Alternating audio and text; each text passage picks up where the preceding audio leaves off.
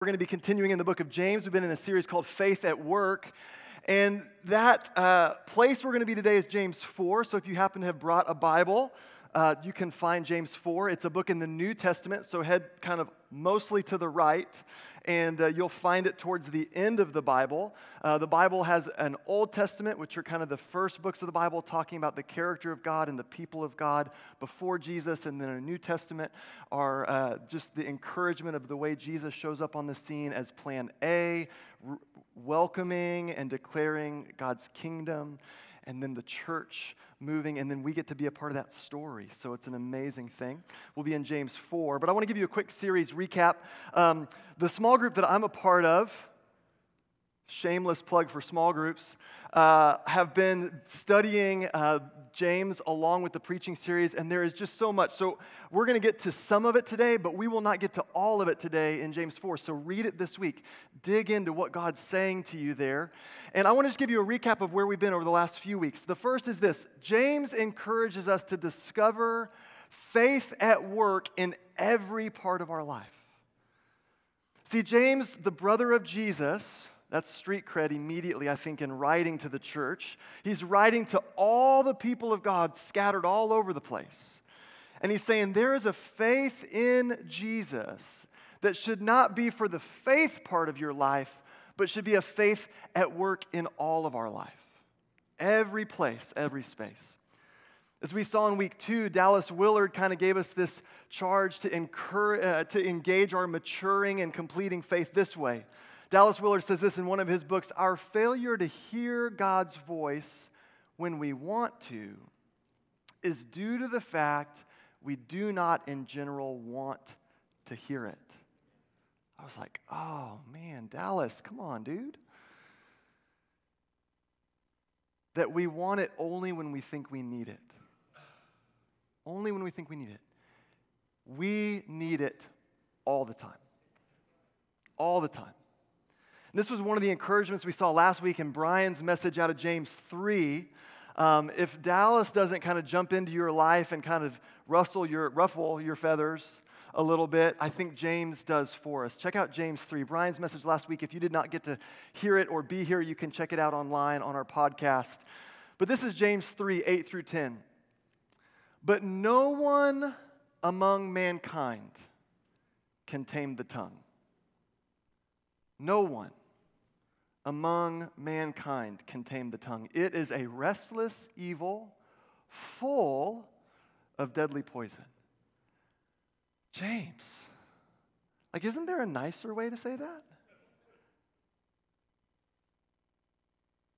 No, this is the truest way to say it. That tongue might be your self-talk. You know how deadly it is because you hear your own voice spewing poison to yourself day in and day out. Or you've heard the tongue of another. No one. With it we bless our Lord and Father, and with it we curse people who have been made in the likeness of God. From the same mouth come both blessing and cursing. My brothers and sisters, these things should not be this way. What I loved about what Brian drew out for us is the intersection of the emotional maturity God is calling us to, and out of the overflow of our heart, the mouth speaks. That's what the gospel writers say, and we get to this truth: the tongue exposes the fact we all need God. We all need transformation. We all need God to come and make right what is inside of us so that what comes out of us is aligned to His kingdom. That we would not bless and curse, but we would bless and bless and bless and never grow weary or tired. We all need God. So today, we're going to continue forward in this humility of our heart that recognizes we all need God. We all need the hope that He has. And so here's the framework for James 4 today. Again, I'm not going to get at all of it. James is writing more truth than I can unpack in one message. So my hope is you'll use it as a challenge, and you'll use it as an invitation to read more this week and let the Holy Spirit speak to you through the Scriptures. But James 4 is going to confront this: our motives, and our maker. Everybody say motives and maker. And here's the punchline. We are invited to live with deep humility. The call to faith in Jesus is not one of arrogance and boasting, but of humility. It confronts every possible pride in me, which is great news for you. That is actually good news for every human that I encounter. And it's good news for you too. Because God loves you and He wants to do a work in you. And so we're going to use James 3 to remind us we're going into this idea about relationships, our motives, and who our maker is. And so I want to read the last couple verses of James 3, and then I will read James 4. And so I just want us to pay attention to God highlighting what He might want to say to you today, how it meets you, how it speaks to you. But the wisdom that comes from heaven is first of all pure, then peace-loving, considerate, submissive, full of mercy and good fruit, impartial and sincere. Peacemakers who sow in peace reap a harvest of righteousness. If you want to ponder something and say, God, apply these scriptures to my life, just take these and run. Take these and let them work for the sake of your heart, your mind, your relationships, your life. And watch how it sows into what comes next. Peacemakers who sow in peace reap a harvest of righteousness. Now we're in James 4, verse 1. What causes fights and quarrels among you? Don't they come from your desires that battle within you? You desire, but you do not have, so you kill. You covet, but you cannot get what you want, so you quarrel and fight. You do not have because you do not ask God. When you ask, you do not receive because you ask with wrong motives, that you may spend what you get on your pleasures. Please don't be offended by this next part. You adulterous people. That's what James says. You adulterous people. He's writing to the tribes of God spread all over the place. He is calling out the church.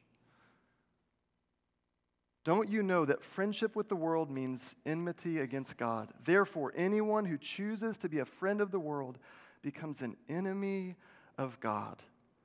Or do you think Scripture says without reason that He jealously longs for the Spirit He has caused to dwell in us? But He gives us more grace. That is why Scripture says God opposes the proud but shows favor to the humble. Submit yourselves then to God. Resist the devil and he will flee from you. Come near to God and He will come near to you. Wash your hands, you sinners, and purify your hearts, you double-minded. And as we have said week in and week out, could James be any clearer? He is calling us with great hope into a grace that we all need. Grieve, mourn, and wail. Change your laughter to mourning and your joy to gloom. Humble yourselves before the Lord, and He will lift you up. Brothers and sisters, do not slander one another. Anyone who speaks against a brother or sister or judges them speaks against the law and judges it. When you judge the law, you are not keeping it, but sitting in judgment on it. There is only one lawgiver and judge, the one who is able to save and destroy. But you, who are you to judge your neighbor? Now listen, you who say today or tomorrow we will go to this or that city, spend a year there. Carry on business and make money. Why? You do not even know what will happen tomorrow. What is your life? You are a mist that appears for a little while, then vanishes. Instead, you ought to say, if it is the Lord's will, we will live and do this or that. As it is, you boast in your arrogant schemes. All such boasting is evil. If anyone then knows the good they ought to do and doesn't do it, it is sin for them. I'm going to ask Alan to come up and just begin to preach this text for me. Alan is our founding pastor, one more mature and wise. That was an insider joke if you don't know who our staff is. So Alan, our founding pastor, who is one of our pastors. Man, can you just feel the weight of this text? Like, I imagine in a room this large with this many people, there's at least one thing that kind of cuts to your life. And if you're like me, there's about 8. I'm just going, Lord, let me live in the way that James is calling me to live, that I might be free, that I might live a compelling faith at work in me that transforms me, that's life to the people around me, that sets me free so that I would not live under the weight of judgment, but I would live in the beauty and goodness of your grace. And I think that we have to begin where James starts, and it's this. When we understand that faith is at work, we have to ask, what are our motives? What are our motives? What is the condition of our heart hidden to the people out there and visible to the God who sees?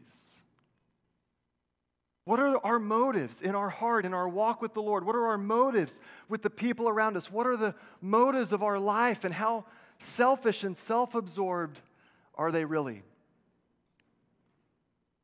What are our motives? See, faith at work asks this question: are you living selfish or surrendered?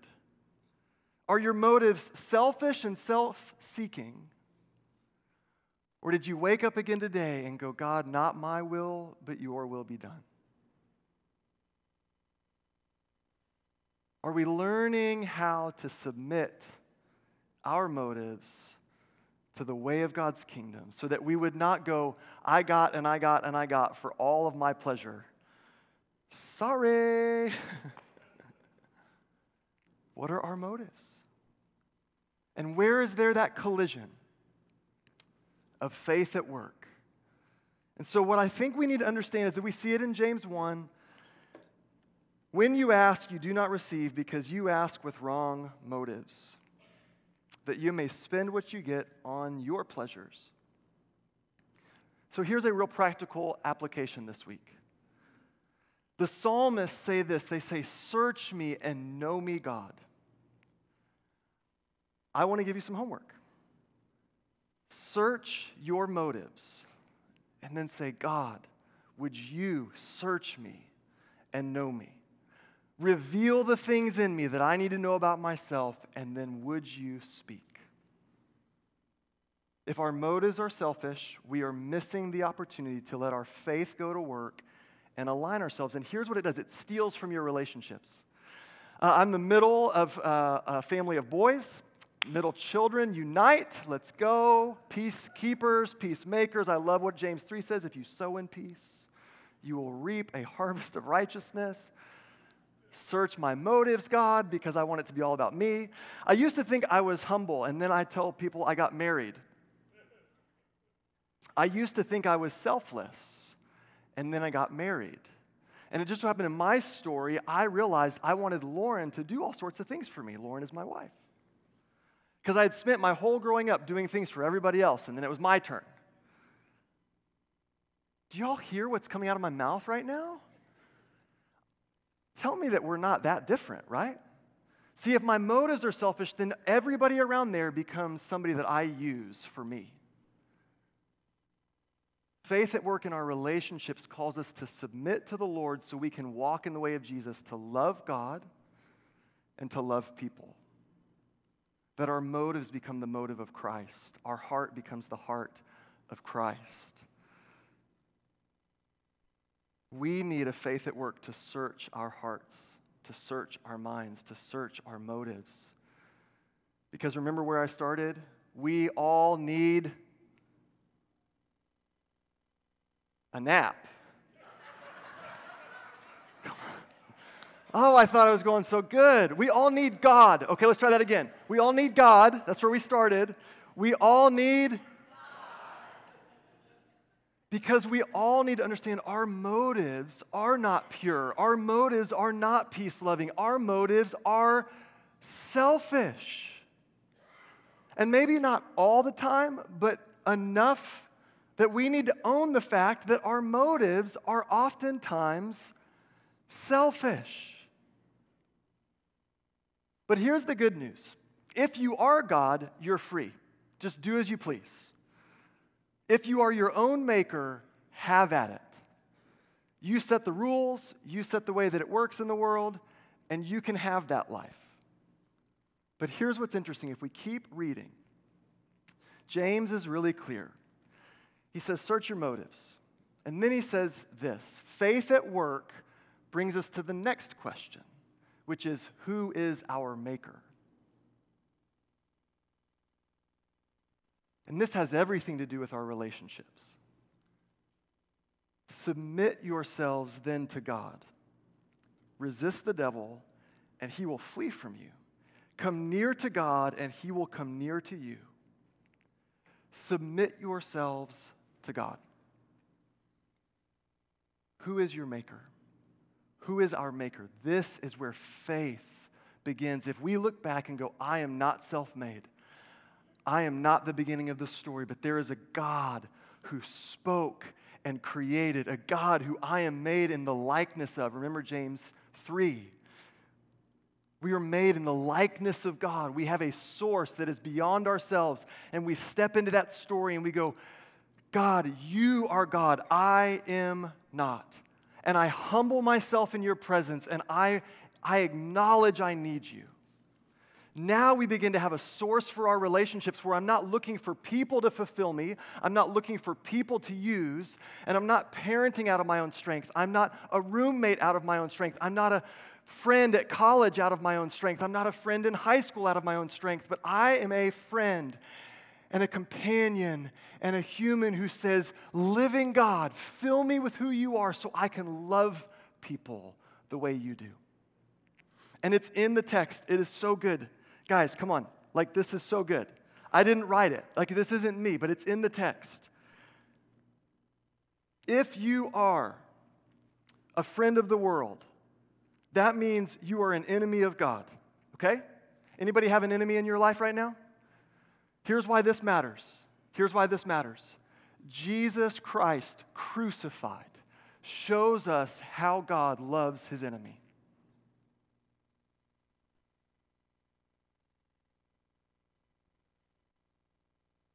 Jesus Christ in the flesh, Jesus Christ on the cross, Jesus Christ resurrected says this is what it looks like to love your enemy. It is the story of all stories that when we say yes to God, when we discover life in Jesus, we become a people who love that way because we know who our Maker is. And everybody's made in the image of God. And we know who our Maker is. And he's calling us into the love of God. And we know who our Maker is. And when Jesus comes on the scene, he says this, you have heard it said, love your neighbor as yourself. But I say to you, love your enemy. Love your enemy. This is the way of my kingdom. This is the way when we pray, your kingdom come, your will be done. That is the prayer we are praying. We are submitting our judgment. We are submitting our authority to the living God. This is faith at work. This is the kind of faith that it will require in this day and time where division and angst and hate and exclusion and like the worst of the worst coming from our tongues to other people begins to grab hold of the church in humility and write a better story.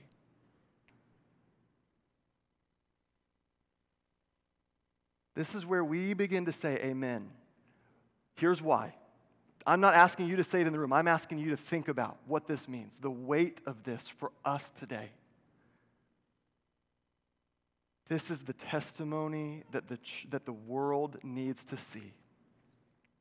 When we are submitted to God, God comes near. When we ask for God to come, God comes. And it changes our response to the people around us.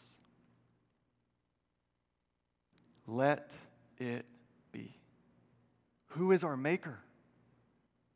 Who is our Maker? The faith at work means I have been made in the Creator God's image, Father, Son, and Holy Spirit in beautiful community from the beginning. And they want to pour life into me so that life would flow from me to the people in my life.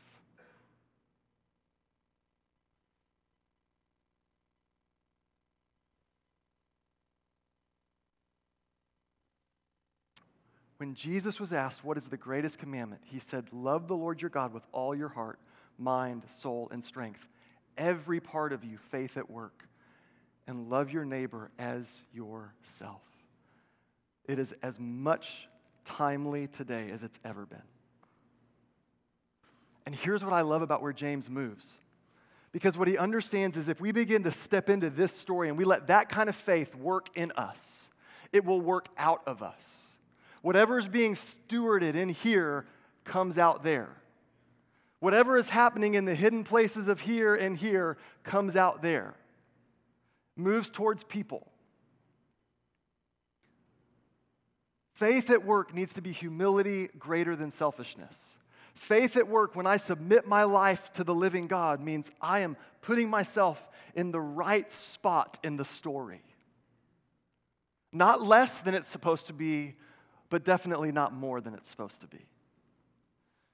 And this transformation is the empowered work of the Holy Spirit in and through the church today, so that our lives will display our faith at work when we love God and we love people.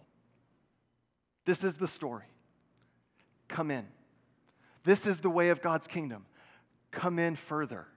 As far in as you are in, God's saying there's more. I'll be honest, right now, the room is a hard read for me.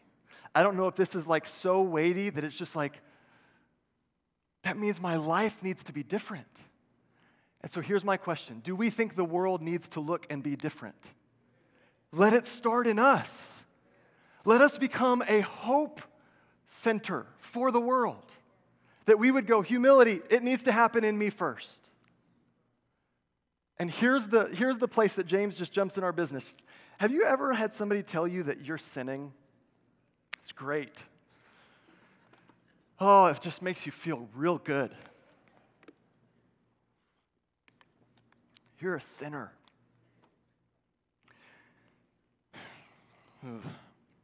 Y'all are like, oh, we're going there today. James, it's James's fault. It's the brother of Jesus. It's the brother of Jesus, okay? Remember this. He calls us out of judgment. Think about this for a second. He calls us out of judgment. That's not relinquishing truth, but it's relinquishing our position to try to do what only God can do. God is the judge. God the Father, revealed in Jesus, shows us the heart of God, crucified on a cross, risen from a grave, praying for you right now. We don't need to try to take that on. We won't do well.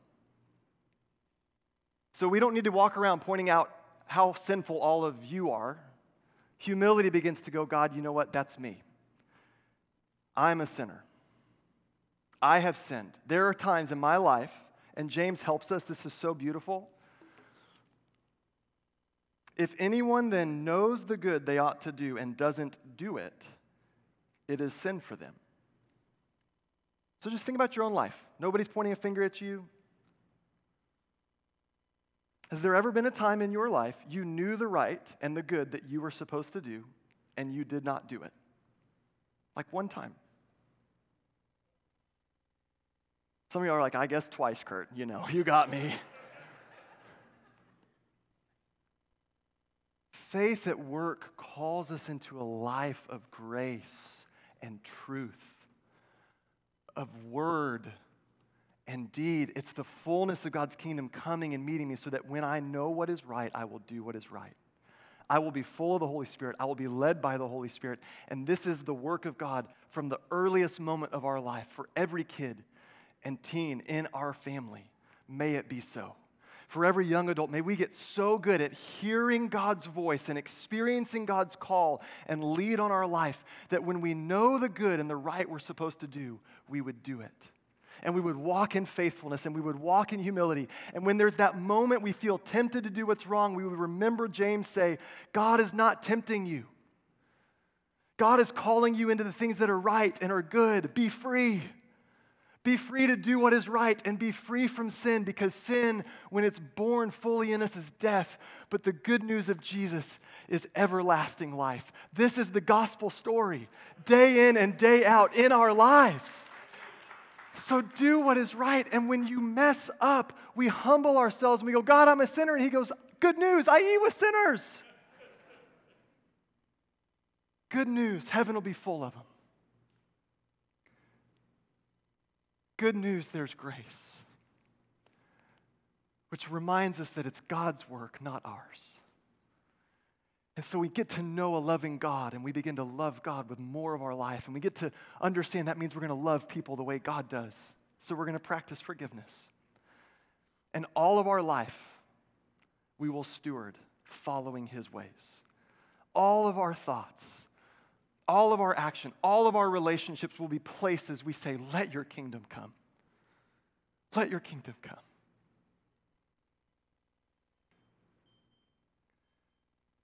Because when we begin to follow Jesus, it is all of our life. Because Jesus says this. He goes, look, I've given you all of mine. Do you want it?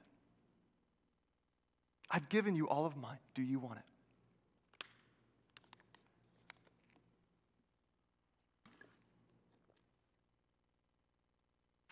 I want to give you the best tip I've ever discovered. This is the extent of my wisdom.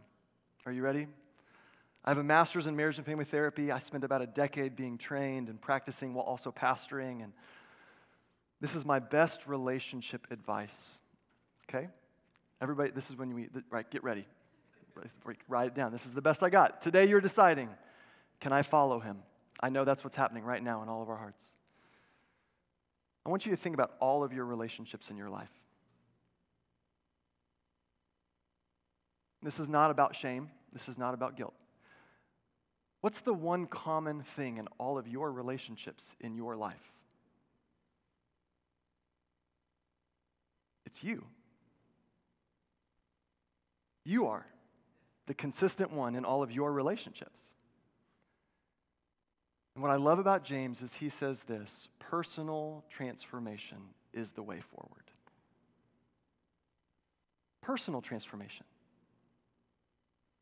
When I begin to love God with all of my life, I get invited into the transforming life of God. And that will be a gift to all the people around me. And so wherever you are on your journey, we're going to have some time to pray here in a little bit. But if you are experiencing difficulty, if you're experiencing hard relationships, if you're experiencing a challenge, we can step into the text and say, God, give me wisdom for what I'm going through. Do your work in me. God, give me grace. God, bring healing. Bring hope. Do something in me for the sake of my life. Do something in me for the sake of this important relationship in my life. Set me free so that whoever I'm connected to will get me walking in freedom. Personal transformation is what happens when we allow faith at work. So our motives are aligned with our Maker. And when we understand our motives aligning with our Maker, we get invited in to kingdom mission, so that all of our relationships are a place we step into the story of God, bringing redemption here on earth. Let your kingdom come. Let your kingdom come. If you know what is right, do it. And if you know what is right and you're not doing it, you're misaligned. You're sinning. And God calls you to turn. Jesus regularly said to people, you're forgiven, go sin no more. You're forgiven, you know the right you're supposed to do, go do it. That's really helpful language, right? Is that just me? I think it's super helpful. I'm just so grateful for James. This is great. All right, last thought for the morning.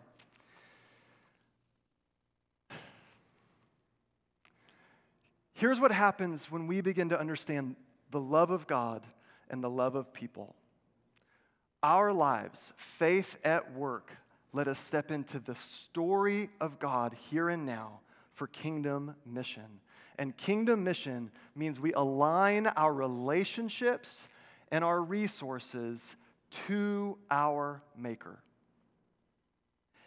Every relationship we have, every resource we have is pointing back to our Maker, saying, this is a gift to you that I'm stewarding. It is your grace in my life, and it should be to glorify you. Everything becomes worship and mission. There is no place that God is not reaching. There is no space that God is not moving to bring more of His rule and His reign, His authority and His freedom, His hope and His healing. And He wants to do it in us and through us. All of our relationships and all of our resources. There are two R words in that thought. Which one do you feel more comfortable with God speaking to you about? Working in your relationships, beginning to lead and guide you to be a proclaimer and a demonstrator of His love, or in and through your resources?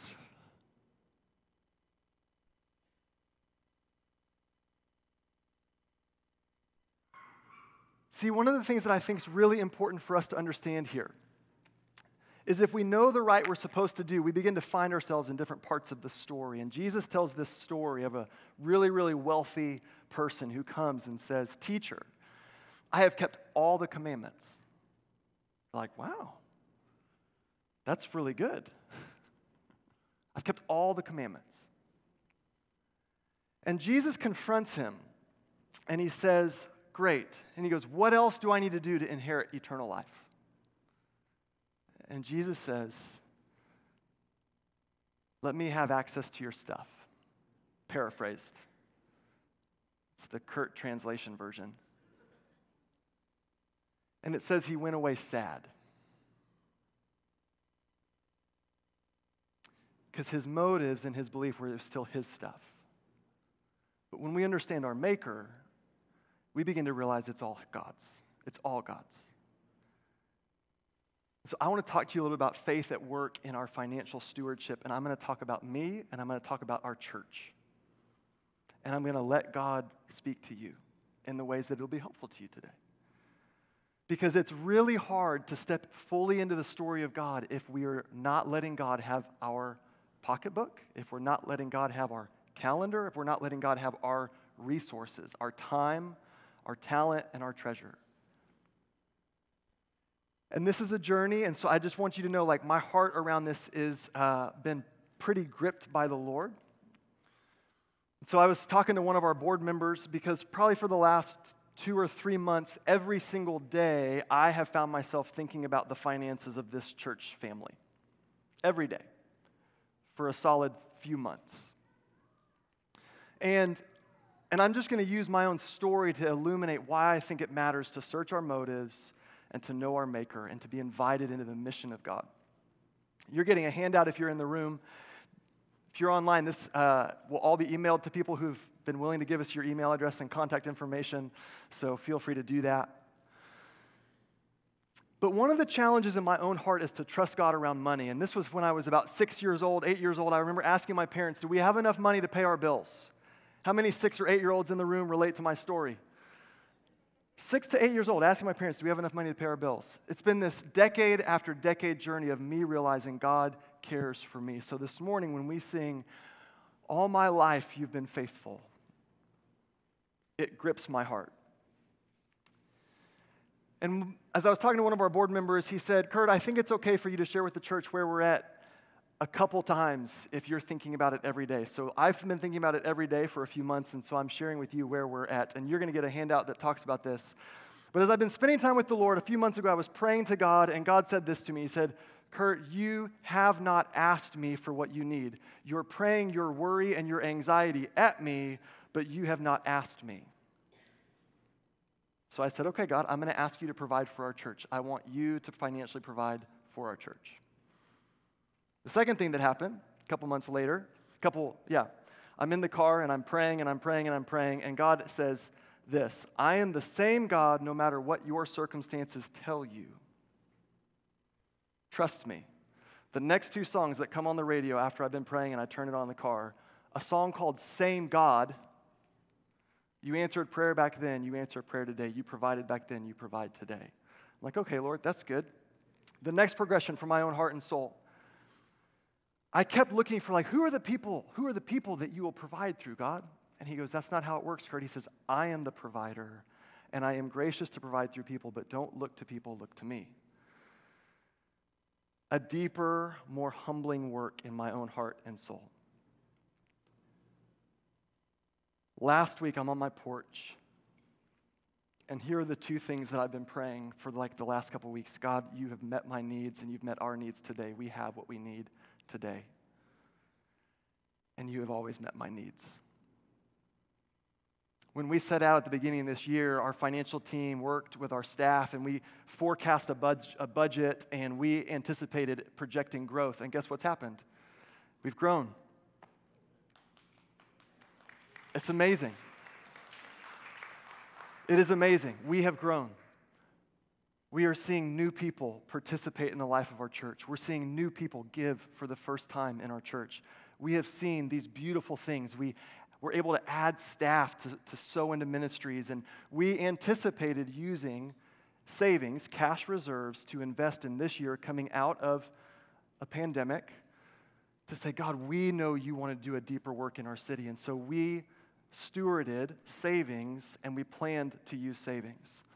The thing that we couldn't plan for was unexpected facility maintenance that went even beyond.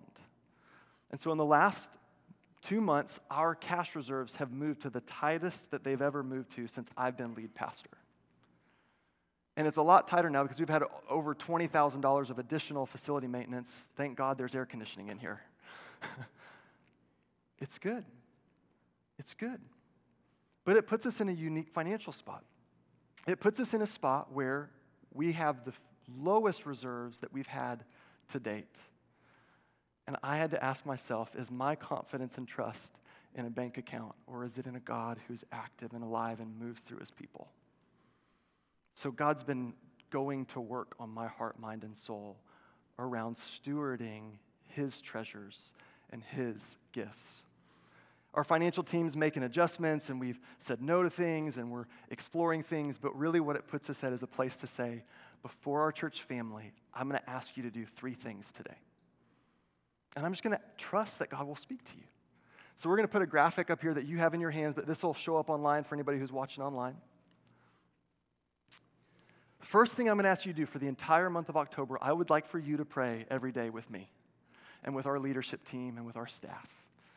And I just want you to pray, God, would you provide, and God, would you speak to me about the ways you're providing in my life? Welcome God into your story around money, around your stuff, around your time. We want to pray. And if you've never prayed for God to lead you in stewarding your financial resources, I just want you to begin to pray that journey with God. I've needed to pray it over and over and over again, and I think this is a moment where we together get to grow, because this is about trusting God with all. This is about discipleship. I'm going to ask you to contribute, and there are a lot of people who've begun contributing for the first time in the life of our church in the last few months. If you are already contributing, thank you. Thank you. I celebrate you. You are making it possible. You are helping us meet the needs of this season and this ministry as ministries are growing, kids ministry is growing, student ministry is growing, impact and partnerships in the city are growing. So hear me. If you are already joining in the story of God here through your giving, thank you. If you have not yet, I want to encourage you to consider taking a step towards contribution. Because here's the truth, we can always do more together than we can do alone. So we begin our journey. And I want to show you how we think about this. I'm just trying to be real transparent. When we step into the story of God in a local church, here at the Vineyard, we say we give a first time. If you've never given, the first step is a first gift. However that works. That's an amazing thing. And then after you take a first gift, then you let God speak to you, and as you walk in faithfulness and joy and freedom, you begin to give regularly. And as you learn how to give regularly, this takes work because it means adjusting your budget. Because guess what? Every time you give money somewhere over here, there's less over here. It's all connected. It's all connected. I told you, when you eat out at Gringo's, you have less money in your account.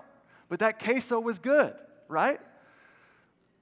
So then we want to learn how to give proportionally. Here's what I mean. There's a picture of proportional giving on the slides, and it's this. It's just learning how to be intentional. Now, you might go Old Testament, they talk about tithing. That's giving a tenth of your income back to the Lord, okay? Tithing. You might go, hey, Kurt, that's Old Testament. Jesus showed up. It's all New Testament. I'm glad you said that. Oh, man, you're like using the Bible against us. No, it's not. I'm just wanting you to see, look at the impact. If you go from 1% to 10% in what you give 10 times as much. The impact of stewarding this in light of God and His kingdom is significant. But the New Testament church in 2 Corinthians is this beautiful thing. And they gave themselves first of all to the Lord, and then they will, of God, also to us. So we urge Titus, just as he had earlier made at the beginning, to bring also to completion this act of grace on your part. But since you excel in everything, in faith, in speech, in knowledge, in complete earnestness, and in love we have kindled in you, see that you also excel in the grace of giving. It is grace. And the grace invites me to be free if I give a tithe, and the grace calls me not to be limited or confounded or constrained by that, but to say, God, it's you. And maybe I learn how to give beyond a tithe because the Lord speaks and I'm faithful to that. This is about growing as a community to say yes to the impact that God has. And so what I put in front of you is the goals that we've put out for this season. The goals that we put out for this season. Because it's about kingdom impact. And so in humility, I just have to acknowledge our plans were exactly where we thought we would be in the year, except for facility maintenance, which outpaced our giving. The way church works, our church, every dollar we have is through your generosity. No other outsources, no other money streams flowing in. It's just all through your kindness and your grace. And in ministry, sometimes money come at different intervals, and sometimes expenses come at different intervals.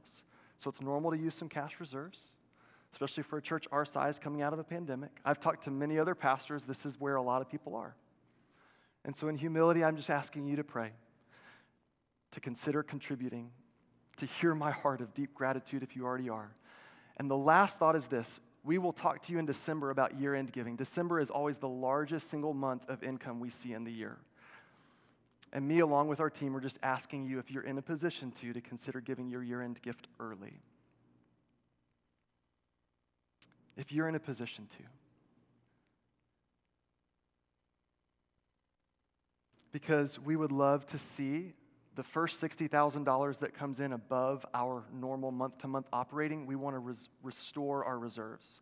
We want to practice sound wisdom stewardship, so we want to build back up our savings so we can navigate the things that we can't see. Remember, don't boast about tomorrow and all the plans you have. I love to have plans, but they just keep getting changed. So with wisdom, we want to look and ask God what He's up to, but with stewarding wisdom, we also want to restore our reserves. So that's the first plan for anything that comes over and above meeting our monthly expenses. And then we want to invest. We want to invest in kids and student ministry. We want to sow deeply into the next generation. We want to invest in small groups so that people are building connection and they're growing outside of our Sunday gatherings. We want to sow more goodness into the city and deepen partnerships so we can get behind our local food bank. We can get behind our local schools. We can join the fight for human trafficking, and we can welcome refugees, and we can say yes to God's kingdom coming here on earth. And so maybe this will be a moment where you hear the Lord invite you to a first-time gift. What I do believe for all of us is that we will all grow together. And I want you to hear this last part out of 2 Corinthians that struck me as I was reading it. Because this last part, if you can see, this dream as a resource church. We want to make facility improvements. We want to upgrade stuff. We want more space for what God's doing.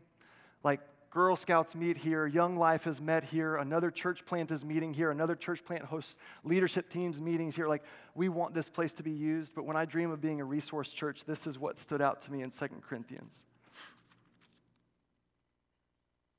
And this is how we do more together. See if I can find the right spot.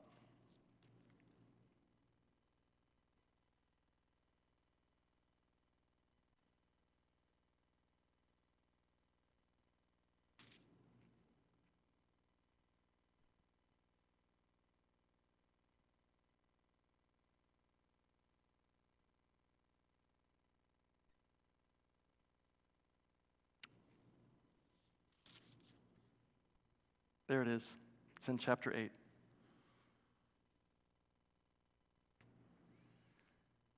At the present time, your plenty will supply what they need, so that in turn, their plenty will supply what you need. The goal is equality, as it is written, the one who gathered much did not have too much, and the one who gathered little did not have too little. When we say yes together as a community, there is an equality of sacrifice. Generosity is sacrifice, and as we are generous together, we want to build margin in our resources that we could be a blessing to other churches, to other ministries, to meet needs, to respond to crisis, to say, God, you have blessed us with plenty, but our plenty is not all for our own selfish pleasures and use on us, but that we could look outward.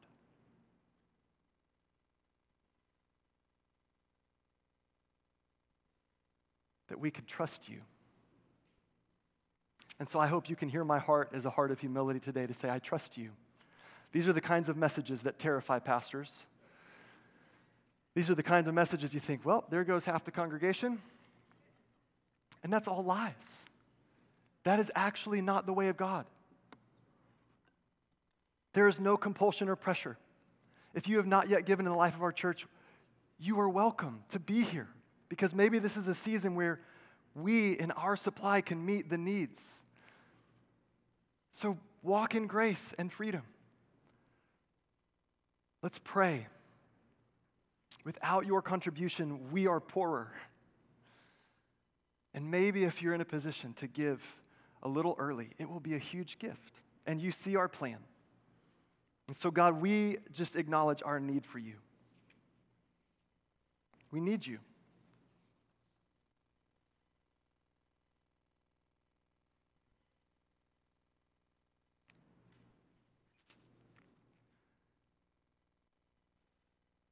We pray that as we continue to read your word, it would be life, and it would be freedom, and it would be hope. And so I humble myself with the community that I love and with this church family that I love, and we know that you love more. And we ask for you to speak and work your faith as grace in us.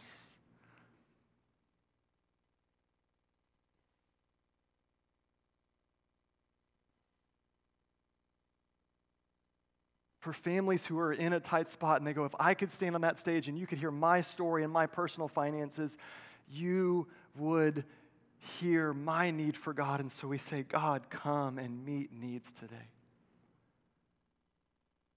God, we trust you. Search our motives. Align all of our life to you, our Maker. And call us into this mission of God in the sake of the cities we love. Secure us today, we ask and pray.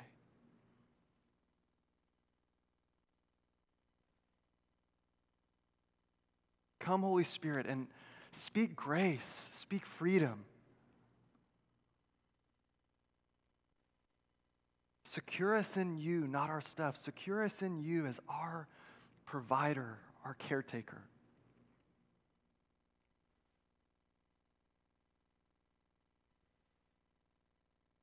We're going to close with some time of prayer, and I'm going to invite you to stand.